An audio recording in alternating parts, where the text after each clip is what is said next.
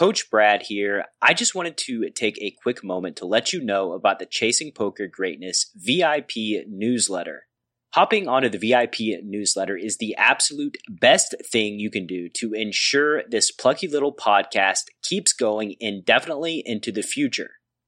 When you sign up, you'll get exclusive behind-the-scenes Chasing Poker Greatness content, access to the private Chasing Poker Greatness Slack community, notifications for product launches, entries into monthly free coaching giveaways, and much, much more.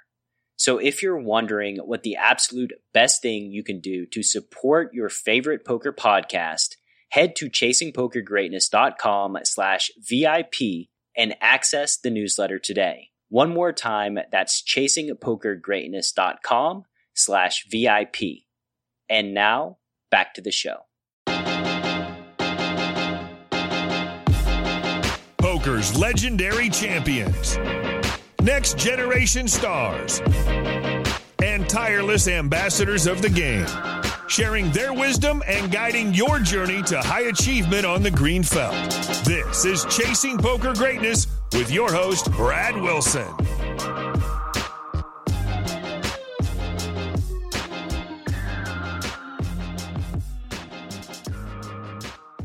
Welcome, my friend, to the Chasing Poker Greatness podcast.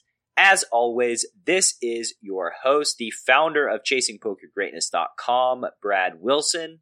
And today's guest on the show is one half of the Post-Flop Poker podcast hosting duo, Merv Harvey. Despite being an amateur poker player, Merv has interviewed a who's who of poker players and personalities, including Tommy Angelo, Alec Torelli, Sarah Herring, Dara O'Kearney, and many more. The story of how Merv came about hosting Post-Flop Poker is an extremely important lesson in overcoming your fears and shooting your shot. Merv is just a genuinely great dude who loves the game of poker and is super easy to talk to. In my opinion, the poker world doesn't need more guys snapping and melting down into primordial ooze right in front of the television cameras or their webcams. The poker world needs more folks just like Merv. He's passionate about the game of poker and filled to the brim with such joy that it'll be hard for you to come away from this conversation without a smile on your face. Today, you're going to learn how Merv got swept up in Australia's poker mania, why you've probably been going about poker study the wrong way and what you can do instead, and much, much more. And real quick, before we dive into today's show, if you're looking to level up your poker game and reach a transcendent level of poker play so that you can quickly move up the stakes and skyrocket your win rate, check out pokerwithpresence.com and sign up for the daily email newsletter. One more time, that's pokerwithpresence.com. And now I bring to you the hilarious and joyful Merv Harvey. Merv, welcome to the show, my friend. How you doing? I'm excellent. Thanks, Brad. Thanks for having me. It's my pleasure. My pleasure. This is a point where we pretend like we haven't been talking for 30 minutes before we press the record button. How's your day, sir? Oh, my day's been excellent. To sum it up, I've had a shower and I'm on here. It's about 6:30 in the morning. So you hear that? Nothing like it. Yeah, you hear that, listener? 6:30 in the morning, he's up doing this, so stay glued to the audio. He's making a giant sacrifice of his life force recording this conversation. It is something about poker, so, I'm up. Merv, let's start out at the beginning, and I want to ask you about your story getting into the world of cards. What does that look like? Probably my very first recollections of cards is with my great grandmother playing for matchsticks. How old are you, by the way? I am 5 at this point. Yep. And I already loved maths. No, and I numbers. meant now. I think you're older than 5. That's my read. Jeez, that's pure. 55, actually. Yeah. Okay, so just 50 years ago. 50. Oh, geez, don't say it like that. It makes it sound like it's so long ago. It only feels like yesterday. Well, you did say matchsticks, so. True that. So, yeah, playing with matches, watching the Manly ferry go by. It goes by every half hour. Another ferry, and I just remember ferries all day. So we must have been playing for hours and hours. And for some reason, I always loved maths. So the matches was a great little learning tool. Like, okay, you owe me 4, here's 4. Now another 2, that's 6. She probably sent me broke a few times. But that was probably the original time. I also have this fond memory of playing poker dice at high school. 5 dice, ace down to 10. No, ace down to 9s. It's been that long since I've seen a set. And you'd throw them once, save your cards, throw what's left again, and then throw what's left again, come out with the best hand. And we used to bet for that at school, amongst a few other little gambling games. But my most fondest memory of the gambling games at school is from the poker dice. And tell me about it. There was a lot of rich kids at school, let's say that had had money, and some of us didn't. So it was kind of a way to make a little bit of extra, let's say, cake money and drink money. And yeah, that was, probably one of my fondest times at that particular school. And then moved on. It was probably. Shall I jump forward another 10 or 15 years? Yeah, go for it. I had all kind of jokes. If you lost too much to your grandma, you could just burn the house down with your matchsticks. But you blew past that. I lost the opportunity. Oh, well, that's sad that you lost the opportunity for it, but we'll make up for it somehow. Sure. Jumping forward, 2005, probably the same. It was like the Australian version of the Moneymaker Effect when Joe Hasham won the WSOP, and 2005. Watching it on TV, the news story, and just seeing this huge amount of cash. I don't know if I would have ever seen, what was it, $10 million? Such a huge amount of cash in one place. And I'm like, got this through playing poker? Wow. And it was, it was very raucous. I remember watching the broadcast, and like the Aussie fans were chanting and yelling. And I mean, it was a great atmosphere for Joe, and probably, I'm sure, had a major impact in Australia. Yeah, totally. I started to see, I don't think they were there before, but I started to see little signs popping up around the place, like, play poker today, just at little clubs, a few clubs and pubs. Tried to get involved in that, and at one stage there was a TV ad for a poker game, and I saw that and went, oh, wow, it's even on TV now. Like, poker here in Sydney. Unfortunately, that game never took off. They advertised it, spent the money. It never actually got off the ground. So I would play just the odd weekend game here and there. Where at? A place called Harbord Diggers was one of the first places. Is it a card room? No, it's Harbord Diggers is a club for it started off being a club for returned servicemen, so guys that have come back from the war, World War I or World War II or Vietnam, Korea, probably any of the wars. I was going to say, how old are you coming back from World War I? Yeah, luckily they let us young'uns join. Yeah, whether you'd been in a war or not. But basically, that was the club. 6 o'clock, and they still do now. 6 o'clock every day.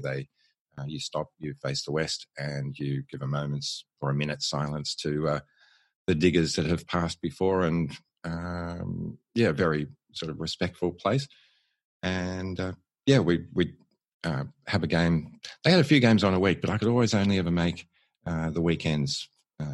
Did you love it? Did you fell back in love with the game? Totally.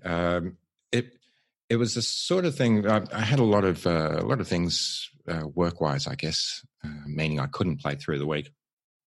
But every weekend when it would come along, if I couldn't play, it was like, oh, dang, like, okay, I guess it's got to be next weekend, and I just put it off and put off the thought of playing, and then I'd go and play, and then sometimes that joy of playing would only last a couple of hours. I remember go broke. when I first started playing, these are just tourneys, not cash. But when I first started playing, if I made the first break, it was like, wow, I'm doing pretty well. I made the first break, and then I'd make the second break. I think, geez, I must be getting better at this. So there was a game early on. This one was at Chatswood RSL. Again, Returned Servicemen's League is the RSL's name, so similar type of club to the Diggers. And I think it was about my third or fourth game, and I won it. And I thought, wow, this is a pretty easy game. Like, I barely ever played before. So yeah, you can play like Joe. No big deal. Easy game. That gave me entry into the night game. Back then, the prize. So you didn't even win a prize? No, prize money was shocking. So you won the tournament and didn't even win a prize. I know.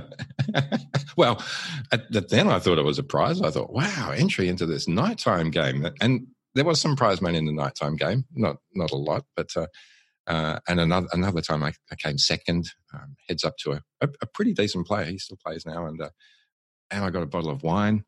And it wasn't a very good bottle of wine, and I don't drink much wine anyway. So you really love the game. You're not playing for many monetary rewards here. Exactly. I think that's probably the point that comes through from it. As long as I could play, I'm down with that. That's great. So when did you start playing online? At what point did you go from those games to the online games? Well, I took a few years because I wasn't playing it that constantly, and I didn't really. I think it might have been about 2009. I finally came across Full Tilt, probably Full Tilt, I think, and PokerStars at the same time, and I only because I wasn't strapped with cash, so I didn't want to lose my money on some online dodgy thing. So I was playing with Play Money for probably over a year or two, just because it was, to me, I thought, well, I can still get to play the game. How do you feel about that decision to just play with Play Money? How does it make you feel? Now that I've heard what the online situation was like back then, I am I'm nearly gutted. I mean, there's not many things. I don't know that there's anything I can regret in my life. Whatever I've done, I've done. This one comes close to being, when I hear of people buying houses and, it's just setting themselves up for life during that period of time. So. To say, that is true for some people. But I will say that for the majority of folks, like, human beings have a tendency to kind of create a narrative around why they're struggling in the present. And the narrative, for me, seems the narrative that I hear very commonly is like, I struggle in these games today, but if I would have played 10 years ago, I'd be a millionaire. And to me, it's just like a mindset issue. It's just giving them an out and letting them off the hook, because the reality is it was still hard 10 years ago. It wasn't just free money. People were not just punting off. I mean, people were punting off, but like there were no solvers. Strategy was way more primitive. And so the skill gap wasn't super massive even back then. So like, to me, it was a great time because the game was way bigger. Poker was legal in the United States. You could just take your money and make a deposit and get money on. And that to me has been the biggest detriment to poker over the last 10 years is just the ability for anybody to put in their deposit card or their credit card and get money online. So I think you should definitely not feel regret, and that people just kind of use that, because I was around, I was there And I know people were still struggling.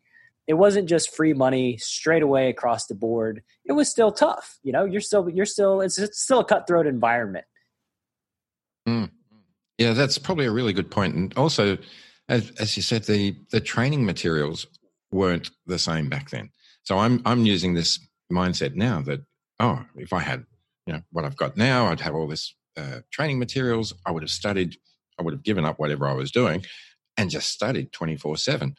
There probably wasn't the amount of training materials to be studying 24/7. No. If I could go back a week, I mean, I would be a multimillionaire because I know the lottery numbers. But that information is not available to me today, what the lottery will be in 1 week, right? So can't really use the same thing as far as poker strategy either. Yeah, exactly. It's I'm glad you've made me feel better about that. Potentially having a regret. There's not, like I say, there's not many things I can regret. It's life is what it is, and everything that you do becomes part of your history, or if you break down the word history, his story. That's his story. It doesn't change. As a matter of fact, most of the things that in the moment I've thought were devastating have, given the benefit of knowing what would happen in the future, have always turned into massive positive situations for me. And I think that lots of people kind of feel the same way when they have, when they zoom out and they're not just in that specific moment, they kind of realize that maybe this was what I needed in that moment to become the person that I needed to be in the future. Yeah, that's so totally right. And to me, that's why it's important not to get attached to anything right here in the now. Things are going to change. They may change in a way that you don't like at the moment, but in hindsight, you can look back. I always think of relationship breakups, and if the girl's unhappy and she wants him back, and it's like, this guy's no good for you. You want him back now, but in 5 years' time or 10 years' time, when you're happily married with kids, you're going to be so glad that you got rid of that douchebag. Yeah, I mean, or that he got rid of you, even. Right. Emotions are very powerful things, and can obviously cloud the judgment of human beings in a lot of situations. Let's go back to poker. So, when did you make an actual deposit? I have here in the research that you were tracking your results via spreadsheet. I'm assuming that wasn't when you were playing Play Money. True. The spreadsheets came about, I can't remember exactly how long ago, but it might have been 6 months before Black Friday. I was getting my spreadsheets, I was getting my act together so much. I'd made up these spreadsheets full of, the timings of every single tournament that was on over the next 24 hours, or that would be on. So, you had the weekly, every Tuesday there'd be the same event, every Wednesday there'd be the same event. So I got all the times down, because these were on in most of the decent tournaments anyway, were on at weird times of the day for us because we're in Australia. So some of these had started, I think the Sunday Million usually starts, or I don't know if it still starts that time, but usually it's about 6 or 7 Monday morning usually starts.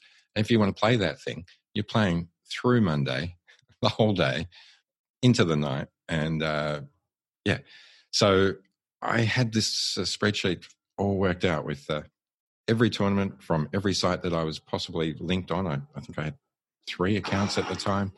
Not a lot of money on each, but I was going to make sure that I had enough for these tournaments, plus listed all the buy-ins, whether it was a rebuy, an add-on, the starting stack, the blind structure, even prize money, late reg times. There's probably a couple of other things I put in there as well. And this spreadsheet, man, was looking so good. I was so looking forward to going, right, now if with all the late rego times, if I bust out of these, I'll jump into this one and I'll jump into that one. Yeah, damn. And then Black Friday happened, and that was pretty much it for my spreadsheet. It took me a long time to build up the confidence to put money onto an online site that was based somewhere else in the world, and trust that I'd be able to get my money back if I did win. And that pretty much got sapped away at that time. And to be honest, it's taken a long time to get back. I still hesitate when it comes to putting money on poker apps well, that's my advice is pretty much always the same across the board. It's if you are a professional specifically, you must take chances. You must take riskier chances that have the potential to pay off with a big reward, which can mean putting your money on some shady sites sometimes and taking a risk where you may lose your deposit. But the upside is you can find a great app where you get paid and find a place to put in a lot of volume and make a lot of money. And if the downside is just losing one deposit, it seems like a worthy gamble to me. For recreational players, my advice is just make a small deposit. And you don't have to trust the system, but if you make a small deposit and you realize, okay, it might disappear, I've burnt money doing dumber things in my life, I want to do this, why am I going to deprive myself of a hobby that I enjoy because I'm afraid of losing $100 or $200 in the off chance that something horrible happens? Again, I think it's small risk with a pretty nice reward. Yeah, true. I guess with our options being limited here in Australia, it's really put me off seeing two guys in the same poker room when we were playing a live game, basically just talking about, well, what's the next move? And then it was like those two guys, their two heads together weren't enough for this one guy that was playing, that the third guy had to come in and give his advice on should this guy, should he 3-bet or should he fold? And I'm like, man, if that's happening here in this random poker room, and I'm viewing this here, how many guys are in each other's lounge room just playing together? And it's true, but you know what? Yeah. You know what, Merv? Those guys don't scare me. Yeah. The guy sitting in the corner that doesn't ask anybody's opinion, that's in his own world, just mashing people's faces in, that's the dude that's a formidable opponent. Not the guy who's asking random humans about how they would play a poker hand. That dude does not scare me one iota. That's the way. Yeah. I guess me seeing these three guys and thinking that they're probably all better players than me. And there's three heads that are better than mine, all working together, conspiring against me in this hand.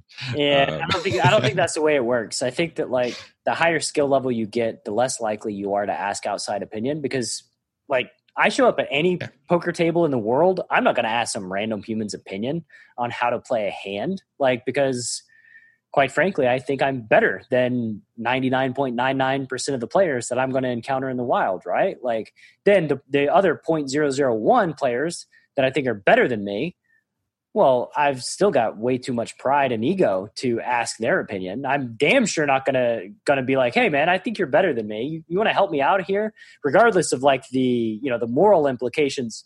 Just the ego implications are like, no way. I'm never doing that. Which like kind of reminds me of like the whole Alex Fox and Kristen Bicknell thing that like people are talking about, which is like it's so absurd to me that anybody would say Kristen would let Foxen help her at a final table when she is an elite player. She's in the top 10 GPI tournament players in the world right now. Poker players live to play big multi-table tournament final tables. This is the fruit of their labor. To suggest she's going to make it there and let somebody else influence her decisions or make decisions for her is so beyond absurd that like it's like a non-starter for a conversation. Yeah, totally. It's interesting you bring up Kristen Bicknell. Just going to what you said about not asking players that are better than yourself how to play, and it was something I've been thinking of probably for the last week, actually, just thinking of how when you do enlist the help of players, maybe this probably applies more to the recreational player side of it. where I come from. So, but when you do engage with players that are better than yourself, I think that can be a very fast way to learn more. Oh, and Kristen mentioned it in that's why it's interesting you bring up Kristen and Alex, because when she said that, it really just rang true. That I've seen rec players. Yeah, I've seen like so Kristen's been on the podcast. She's super awesome. Alex is gonna come on the podcast at some point too.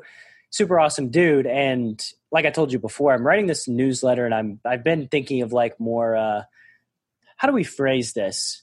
Catchy headlines. We'll call them catchy. Like Phil Galfon's the most selfish man in poker, right? Because he doesn't promote run it once poker enough in my opinion. So that makes him selfish. And another headline that I can say this now because it's not going to be misinterpreted based on what I just said about Kristen and Alex. But another headline was Alex Foxen 100% helped Kristen Bicknell win her third WSOP bracelet. And the body of that is, of course he did. And of course she helps him win tournaments. They're partners. They discuss strategy. They live with each other. They grow with one another. Like iron sharpens iron. And if you are of the mind that being in close proximity to an elite poker player will have no effect on your game, you're out of your mind. Like you're just, you're out of your mind. So like did Foxen help her? Yes. Not actively, but passively, and just becoming a better player in the same way that she has helped him actively become a better player too. Like they both work together, you know, like you're the average of the 5 people you spend the most time with. And this is just a great example. It's a story that I've seen repeat over and over and over again. I got started in my career with a great player. He pushed me. I pushed him. We, it was 1 + 1 = 5. Fedor got involved. 10 German kids playing poker in the same house within a year. All 10 of them are in the top 100. Did they just randomly stumble upon the 10 of the top 100 players in the world? No, they helped each other grow on a daily basis because proximity equals influence. The people who you are in closest proximity with are going to influence you the most. Yeah. Yes, which actually reminds me of my story and thinking how if I'm just playing a pub game once a week for 4 or 5 years, am I going to get much better at the game? Probably not. Exactly. It's pretty much what happened. I mean, I think for quite a while there, I don't even know if I knew of the existence of cash poker. To me, it was just all tourneys, and as even while I was playing live tourneys, didn't even know there was online tourneys. So having these 4 different types of poker that, and I think that came up sort of later on, until a few years ago, really, when I realized that a lot of the information that I was listening to either was mostly coming from a cash perspective or it was mostly coming from an online perspective. And here I am playing live tourneys at pubs for low stakes. No wonder my mind was just, I'd get these techniques and these sort of things I'd want to try out, and I never got the opportunity to. So, this comes from like me studying poker, just me studying poker to learn how to teach poker, because it is a very complex thing to teach, and it's very, very hard to structure it in a way that is impactful in people's learning. And one-to-one coaching, just over the last few years, me helping students on a one-to-one level, I found has just been incredibly beneficial for them to get direct feedback on what they're doing, what their thought processes are, the problems that they're facing in the moment, and then have solutions tailored specifically for them in the games that they're playing in against the opponents that they're battling against. The problem with a lot of poker training is it's just so general. It's generalized wisdom based on the game that these players are playing in, which may not resemble your game at all. And also, when you look at poker, I think of poker like a car. There's many different parts. There's many different components. And if your car breaks down or your car is struggling, you don't just hire a mechanic to just fix every piece of your car, right? You hire them to fix one specific piece that is struggling. Poker is not just one game. It is like 100 different mini games, and each one of them is its own part that affects the whole. So in order to learn poker effectively, you have to take out the part that is most impactful, look at it, study it, learn it without wondering about turn, check, raise, ranges, and all of these things that are way down the line in the decision tree, and then improve that area of your game, move linearly to the next area of your game, study that, learn that. And this is the only way that I found that can really be impactful for somebody who's wanting to learn the game, is to study in this way. Because like I compared it to it's like when you start playing poker, you just jump into the deep end of a pool and you have no idea how to swim, and you're just trying to navigate a million different things. And the problem is you don't know you're drowning. Like, you don't know that you're at the bottom of the pool because you think you're doing okay. You think you're just making decisions and like, oh, I kind of get this intuitively. I understand. And you don't know the mistakes that you're making. And then at some point you just kind of make this assumption that like, oh yeah, I'm swimming great. I'm basically Michael Phelps, and you're still stuck at the bottom of the pool. Like, what's going on here? Right. So it's a lot, there's a lot of moving parts, and the one-to-one coaching, it's kind of like a lifeguard. It's like somebody shows you, oh no, let me help you out. This is what you're doing, what you need to improve in order to navigate and play better. Exactly. And I think that where I made a choice I had a couple of coaches. The first one I got was predominantly a cash player, and it took me a little while to realize. I mean, it was still great. I still fixed a few leaks in my game and got to see how a real full-time pro handles a lot of hands. And but yes, then I came across Carlos Welsh, the mediocre poker coach for mediocre players. And man, if that's not great marketing. I love Carlos. Carlos, awesome. Me and Carlos just released a round 2 interview. I wrote a newsletter about Carlos and him not liking to interact with strangers because they're weird. He's a great dude. He's the best MTT value, I would say, for coaching that exists in the poker world right now. I feel sorry for his students because I basically begged him to charge more money for his coaching than his $50 an hour. But, yeah, he's an awesome dude. Well, I was lucky enough to meet him. One of the things I did when I was starting to get a bit more serious about the game, 2014-15, joined a coaching group specifically for tournaments, Tournament Poker Edge, TPE, and I was finding this was great. It was information specifically for tournaments. This is what I want. Who would have thought? I know, what an idea. And yeah, I was lucky enough. I was my 50th birthday. Took myself off with my wife, off to Vegas, amongst other places, Hawaii as well. That's mostly Vegas for me.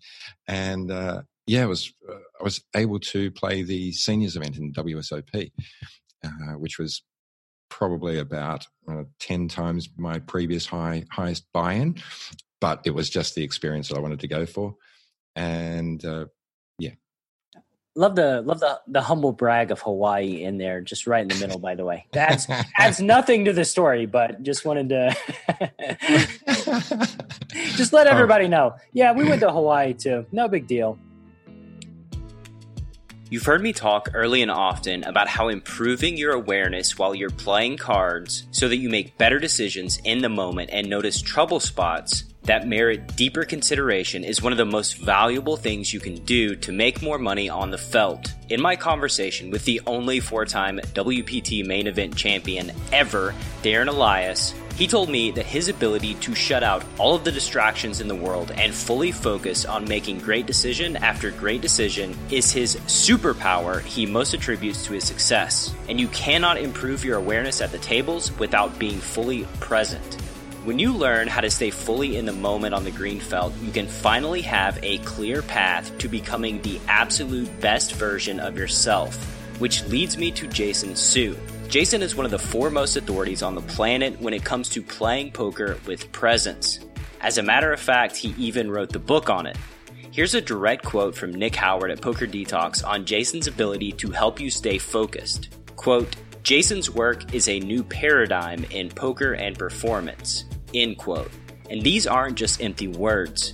Nick has put his money where his mouth is by hiring Jason to coach up the Poker Detox crew. And as a loyal listener of Chasing Poker Greatness, you know by now that I would not be promoting anything I didn't 100% believe would improve your poker skills and your life. So if you want to master your emotions and perform at your peak with presence while doing battle in the arena, you'd be doing yourself a grave disservice if you didn't check out Jason's work at pokerwithpresence.com. One final time, that's pokerwithpresence.com. How'd you like the seniors event, though, for real? Oh, it was great. My thoughts were like, this is great because here's a tournament I can play where all the young kids are younger than me, that are better than me, cannot play in this game. So I was figuring, the pool, I must be so much higher up the ladder on this pool. And I made it through. I won't say through most of the night, but it was still a good experience. Even short-lived as it was, it did not last for more than one day. I did not experience bagging a cash at my first Vegas game, but the seniors event was something I'll recommend it to anyone that hasn't gone to Vegas, that plays poker. By the time you're 50, get there, go play the seniors event. At least to do something like that once. I don't know what percentage of my audience is 50 years old plus, but I would say it's a low percentage. Come on. The same, maybe the same percentage as women. I think women, looking at my data and demographics, are like 3% of the overall gender that listens to the podcast. Yes. That's a whole nother story in poker, isn't it? The women in poker. Why don't we get more women playing poker? Well, maybe if people would stop being dicks to them at the table and just treating them like little girls, gave them a bit more respect, then we might have a few more females at the table. But it just astounds me seeing it. Sorry, it's just one of my. See, I don't know. Again, I've had this image too. This like narrative of women being treated very poorly in poker, but I've interviewed quite a few on this podcast who have said that their career has been, for the most part, overwhelmingly positive, with the exception of obviously a few maybe really, really poor events or interactions with human beings. But I will say that no matter what your sex is, if you're in poker long enough, you're going to have negative interactions with specific human beings that you play against. So it's made me really question that narrative and ask myself if maybe this isn't true, and maybe there's some other things that are kind of coming into play, because online poker, online poker is not live poker and you can just mute the chat, but it still doesn't seem like there's a massive influx of females in those fields either. Exactly. There's much more to it than that. I read something that could be called along the sexist lines, but if women do most of the rearing of children, which is probably still the case nowadays, men do a lot more than they used to do, but well, yeah, they used to did not do very much at all. So let's. That's what I mean. Very, very. Short it's improved. Short bar to jump over. So there's just one reason there. They can't spend 5 or 6 hours or 8 hours of late rego, playing a tournament for 12 hours. I do think the next, if there is a next golden age of poker, when the U.S. gets their shit together and legalizes or does whatever they do, like the opportunity is in females, because why are they just on the bench here? Like, why have poker operators and platforms and tournament organizers? Like, how do we get more women in the game? Because it's a beautiful game, and it's clear that women can obviously hang with the men, given Kristen Bicknell, all just really Vanessa Selps, just tons of amazing females that have risen to the top. Like, imagine if the ratio of men to women was like 75-25. I mean, 50% of the top tournament players in the world would likely be female. Like, let's be real here. The superstars in grade school and high school that were making all the A's and performing at a high level, in my experience, were not the boys. It was not the males. Mm. Yeah, totally. It's such an underrepresented part of our community. Yeah, I look forward to that. Maybe it will take a female winning the main event, like the Moneymaker effect, and we might get a bit of a rush on there. Maybe. Yeah. We'll see. I don't know. I hope it gets better, but yeah. I hope lots of things that don't actually happen. But this is one that I really, really hope happens. So 2015, you played the seniors. You went to the WSOP. From there, a few years later, you started your poker podcasting career. How did that come about? That was probably maybe not so much a joke, but I was listening to some podcasts at the time, and one of them had an English host and an English and two Aussies on. And that was a little bit different because all the podcasts I was listening to mostly were American, a couple of non-American podcasts, but mostly that. And I heard them say at the end of, or actually I think it was at the start of one of the episodes was, oh, well, we've lost one of our hosts. We need someone to steer the ship. And I thought, oh, he's just joking. And then at the end of the show, they repeated the request. Oh, okay, they're not joking. And I thought, yeah, I've always been told I've got a good face for radio. So maybe I could give this a try. And wrote into them, told them that I had, because he was talking about we need someone to captain the ship. And I said, look, I had experience at school in my football team. I was captain of the 13Es. And they said, yeah, let's give it a go. And been going from that point on. So probably nearly 3 years now, I think. Roughly every fortnight episode. We say fortnightly-ish. That's every 2 weeks for the American audience that doesn't know what a fortnight is besides a video game. Right, yeah. I'm sorry. I didn't realize it wasn't a universal term until just then. Shockingly, it's not. And also, as you found in the podcasting world, podcasters never joke. So that advertisement, not a joke, deadly serious. Yeah. Well, that was it. I had. Yeah. What's the experience been like? Absolutely awesome. Absolutely awesome. From day one, even though I was probably a bit nervous. I'm a little bit hesitant to go back and listen to some of those earlier ones because, the voice was probably a bit shaky.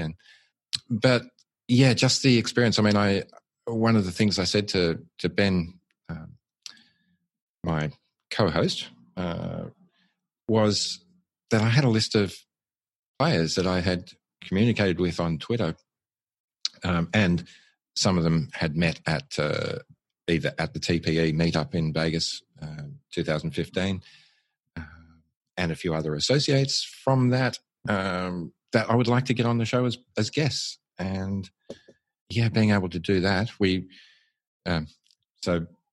there's a little bit of background. The Post-Flop Poker Podcast, Ben started it because he'd written a book called Post-Flop, and it had about 27 chapters in. And the time that I joined, they were just about near the end of all the chapters, not knowing what do we do with the show from here. We've run out. We've done an episode on each of the chapters.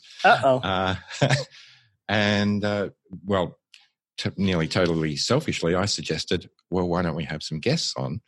because they'd had a few guests before, actually some quite decently well-known guests. So, Jonathan Little, Greg Raymer, and the list goes on. But they had some pretty decent guests beforehand, but I wanted to continue that. And I gave him this list of people that I thought I'd love to speak to. And I've been slowly ticking them off one by one over the few years. And, yeah, just totally awesome.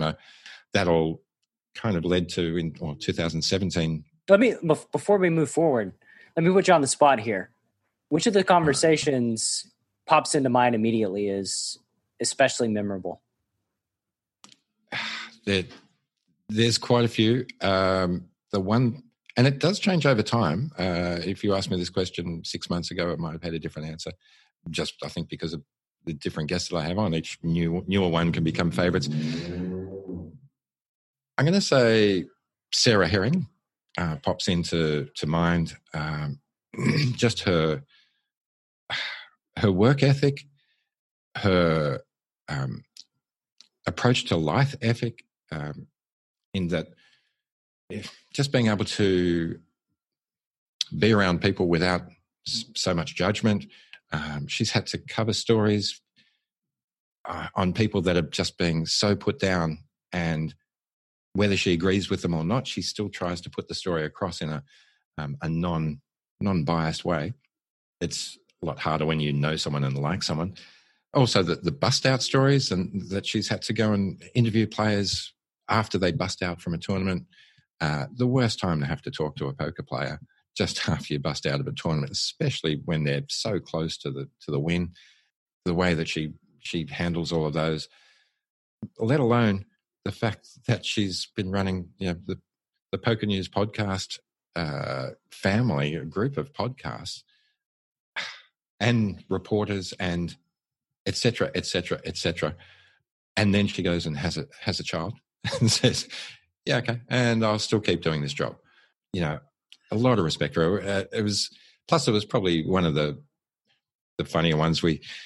I've always had this thing that I think that poker would be a great vehicle to raise money for all different causes, local and international.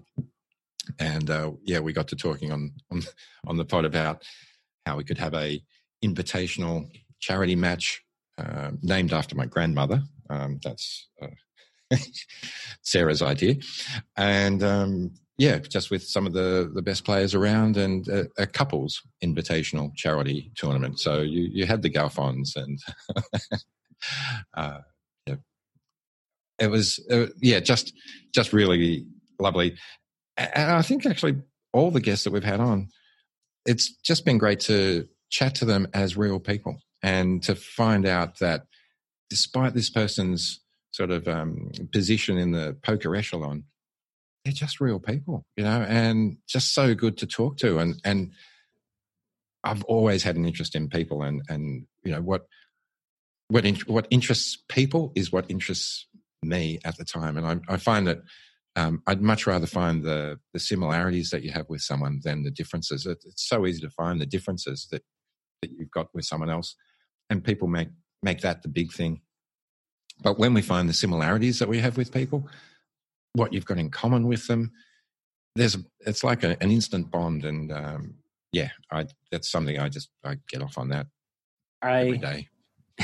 I love it. I love it as well. And Auntie Chardonnay is one of my favorite guests. Just, she's a great person. Sarah's a great person, a great storyteller.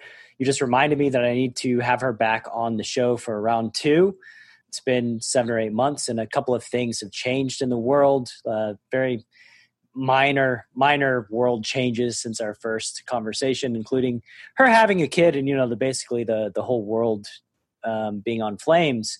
Even in Australia, it actually was on flames, which it's about to be again. People don't even. It's like not even a story in the U.S. now. Like, it's something that that was like the major news story, and then COVID happened, and it was like.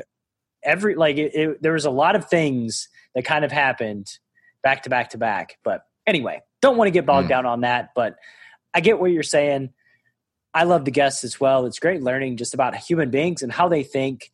And, you know, you're pretty spot on about Sarah, non-judgmental human, tries to find the good in people and likes finding common ground rather than just, you know, divisive and polarizing. And I think that there's a lot of folks in the world that think in binary terms where, Merv, you disagree with me on one thing that I'm passionate about, you're a shithead and I hate you. And everything that you think is wrong and you're dumb. And that's just, it's a crappy way that humanity as a society is seeing each other. You know, we're human beings. Like, I can't imagine just going through life and needing every single person to agree with everything that I thought, all of my opinions and all of my perspectives. I mean, you're so fragile, and it's not a way to live. I don't think it's really a great way to treat people either. No. And I think the political system of democracy is possibly responsible for it in a way, especially a two-party system. You have two choices. You either vote for this one or you vote for that one.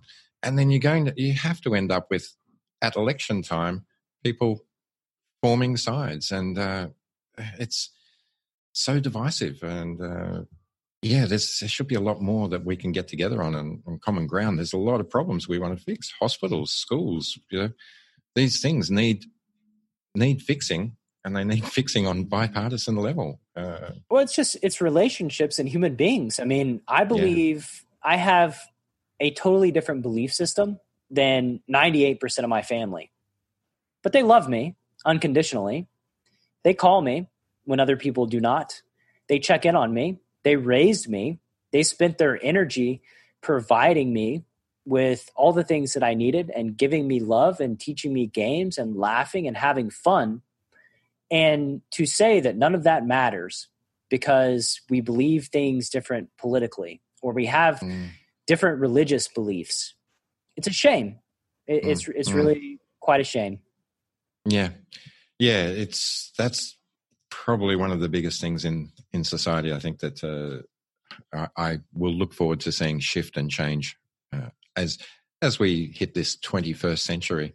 I remember thinking that around about in the 1985, 1990, that when we hit 2000, everything's going to change. You know, the whole world's just going to come together and we'll have the Olympics in Sydney, share the spirit, you know, it's all happening. It didn't happen. 20 years later, we're learning that the Olympics is a scam. They mistreat their athletes.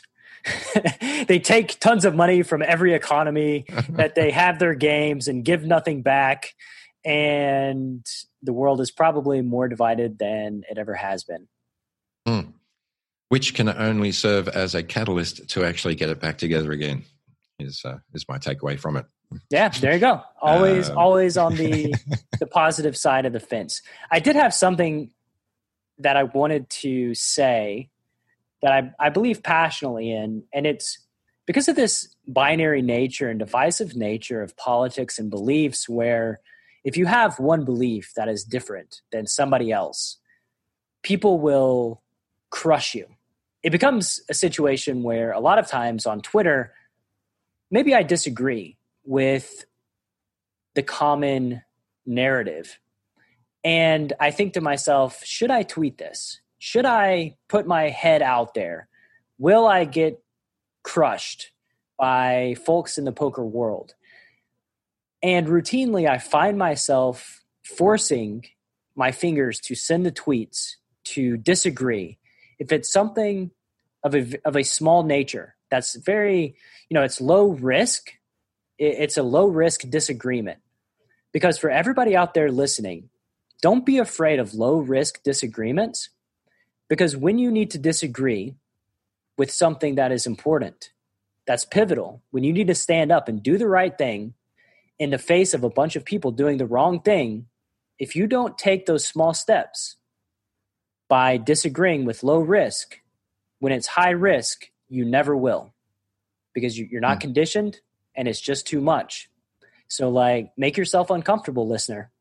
Disagree with people in a loving way and feel that uncomfortability because,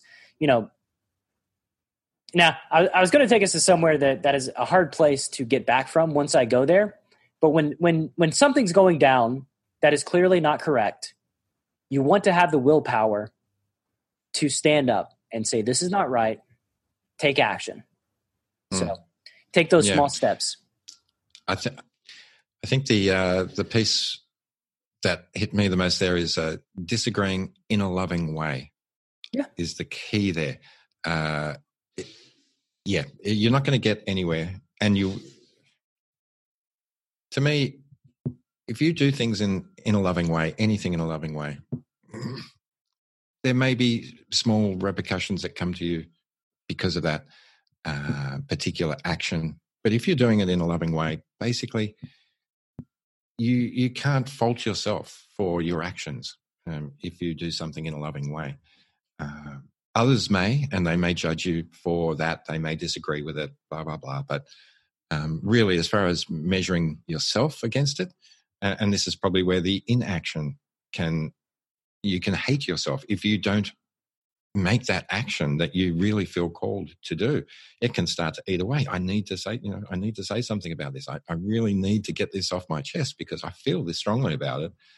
And it's the way that you approach it. And I think that's sometimes where humor can come in as well. If you say something in a humorous way, but this is also where Twitter can be a little bit dangerous, is because sarcasm isn't always well read. Sure. As well as fact checking isn't always a case before someone goes off their nut. Well, to the people that go ballistic, right? And you kind of see it over and over and over again. And imagine that you're on the left, right? How influenced are you by President Trump? Probably not very influenced. And if you're on the right, how influenced are you by Nancy Pelosi, by Hillary Clinton, by Joe Biden? Probably not very much. When you attack people, it does not make them more likely to come to your side and believe the thing that you believe because they do not respect you. It makes them dig in to their side of the argument. Strategically, it is a horrible, horrible move. And yet, I see poker players making the same strategic mistake when they try to influence people by calling them stupid and calling them selfish. And that is just not a good way to go about meeting your goal. If your goal is to influence others to change the way that they think so that the world's a better place.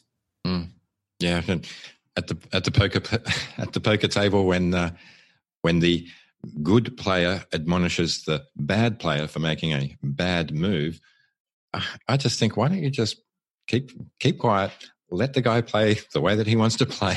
We'll all learn from it, and we won't discourage them from making that same mistake again, or even wanting to come and play again.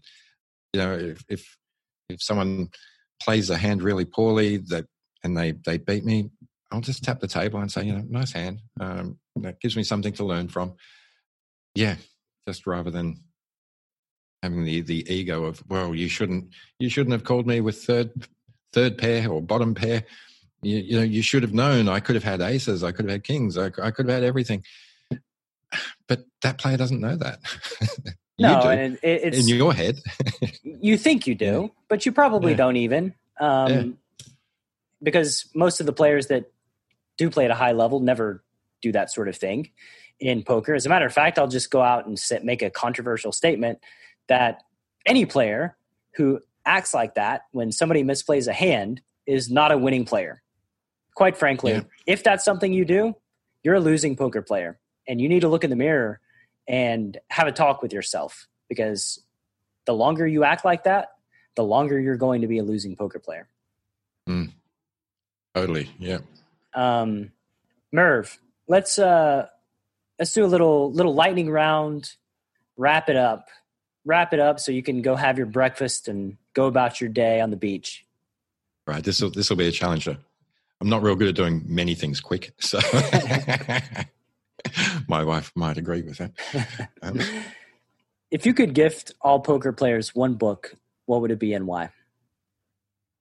Well, it's okay. I'm going to say Tommy Angelo's Painless Poker. It's got a little bit of a fiction-y feel to it. So it satisfies people that want to be reading more of a fiction story rather than non-fiction. It's also has to do with every single time that you lose a hand in poker, you can relate to the pain of poker. Of course, we want to win every single hand. You can't win every single hand. When you lose a hand, you've got to get over that little feeling of pain that happens. Well, one of my favorite quotes is from a character in White Men Can't Jump. Her name's Gloria, and she tells Woody Harrelson that sometimes when you win, you really lose. Sometimes when you lose, you really win. And sometimes when you tie, you really win or lose. And that has always stuck with me and is so true in poker that you can win a hand and really lose it. And you can lose a hand and really win it. And that's just the reality. Yeah, totally. Yep. That's how you think of it. You could lose a hand and then that puts you at such a blind level that you actually play differently for the rest of the game and you pick up your game a bit. Well, it's not just that. It's that I've looked at poker my whole career as playing into the infinity. And I'm going to play hundreds of thousands of different iterations. And if I can lose the minimum when I get set over set, or I can lose the minimum when I have kings versus aces pre, and I bust my opponent every single time, then I won that confrontation. So even if I lose a pot and lose the minimum in a spot where I know they're going broke, I look at that as a victory because we're playing the infinite game. Everything's reciprocal at the end of the day. And so you just make the best decisions you can, and you're kind of competing against these future spots that are going to be reversed. And if you look at poker that way, then it's easy to feel excited that like, sweet, like I lost the minimum, I saved my stack. They're not going to. And when the situation's reversed, I bust them and I get the money. Exactly. Nice way to look at it. Yeah. If you could erect a billboard, every poker player's got to drive past on the way to the card room, what does it say? This might sound a little bit, not sure what the word for it is, but basically I'm going to say, be nice to people. It's also probably broad enough so that non-poker players will see it as well and be able to approach it. But I basically mean that. Just make the game a bit more enjoyable. Don't, be nice to dealers, the people that are there. They're getting paid to deal this great game of cards to you. They're probably not getting paid a huge amount. Just be nice to them. The players, make the experience nicer for everyone. Make people want to come back time and time again after, as opposed to people when you have the experience of people being nasty at the poker tables. It affects not just the table that they're on, but the other tables around. Just people won't want to come back in general. So, be nice to people. Being nice to people is the best way to grow the game, and it's the best way to be an influence and be somebody that's respected in your community. Nice. Merv, what's a project you're working on that's near and dear to your heart? It's another good question. It's probably there's a lot of detail to go into with this, but so we won't go too far down it. But let's just say I'm putting together a Zoom room for probably 30, 40 people that will have a 400 or 500 people visit over a few days periods, getting them all together, welcoming them into the room, making sure they all have a top experience. Yeah, it's a lot of effort going into the planning of it, but when it comes out, and I'm lucky enough as we're up to the third iteration, it's just running so smoothly. I'm so sort of glad of it. That's awesome. Basically organising a lot of people to have a really fun time. Sounds like a fun project for sure. Yeah, definitely. Final question. where can the Chasing Poker Greatness audience find you on the World Wide Web? Interestingly enough, on the World Wide Web, not very many places. I think I Googled myself a couple of years ago and I found that someone else that has my name, Merv Harvey, not a very common name. You've got a cricketer from the 50s. You've got a horse trainer from 5 or 10 years ago that had a link to a Melbourne Cup winner. Or you may find this guy he's on Twitter, Merv_Harvey. I'm not on Facebook or any other socials. I just feel I would spend so much time on those as well. I already spend a bit too much time on Twitter, I'm told. And the Post-Flop Poker podcast, where I get to host that with my co-host Ben Hales. And as we talked about, have lots of really, really interesting guests on. They're probably the two best places. Awesome, Merv. All that will be on the show notes, minus the cricketer and all the fake Merv Harveys. I've told my wife before that one of my goals is just to be on the front page of Brad Wilson's in Google search. I still haven't gotten there. Brad Wilson is a very common name, and there's some super high achieving Brad Wilsons that make it tough making it there. But anyway, it's a goal. It's a goal to have, and why not? I don't see. I can see it happening. Yeah, got a chance. We're drawing live. Merv. Yeah. As we say over here, it may not happen overnight, but it will happen. I think that comes from a hair ad, so don't quote me on that. You can't see, but neither of us have any hair, so not exactly ringing endorsement. Merv, thank you for your time and your energy. I love it. Need to have you. I've loved the conversation. Need to have you on the show again in the next year or two for round 2. Take care, my friend. That's been awesome. Thank you so much, Brad. Been a pleasure being here. Thank you so much for listening to this episode of Chasing Poker Greatness. If you have yet to subscribe to the show, please take a second to do so on Apple Podcasts or wherever your favorite place to listen to podcasts may be. For more content from me, Coach Brad, please visit our YouTube channel at youtube.com/enhanceyouredge, and I'll see you next time.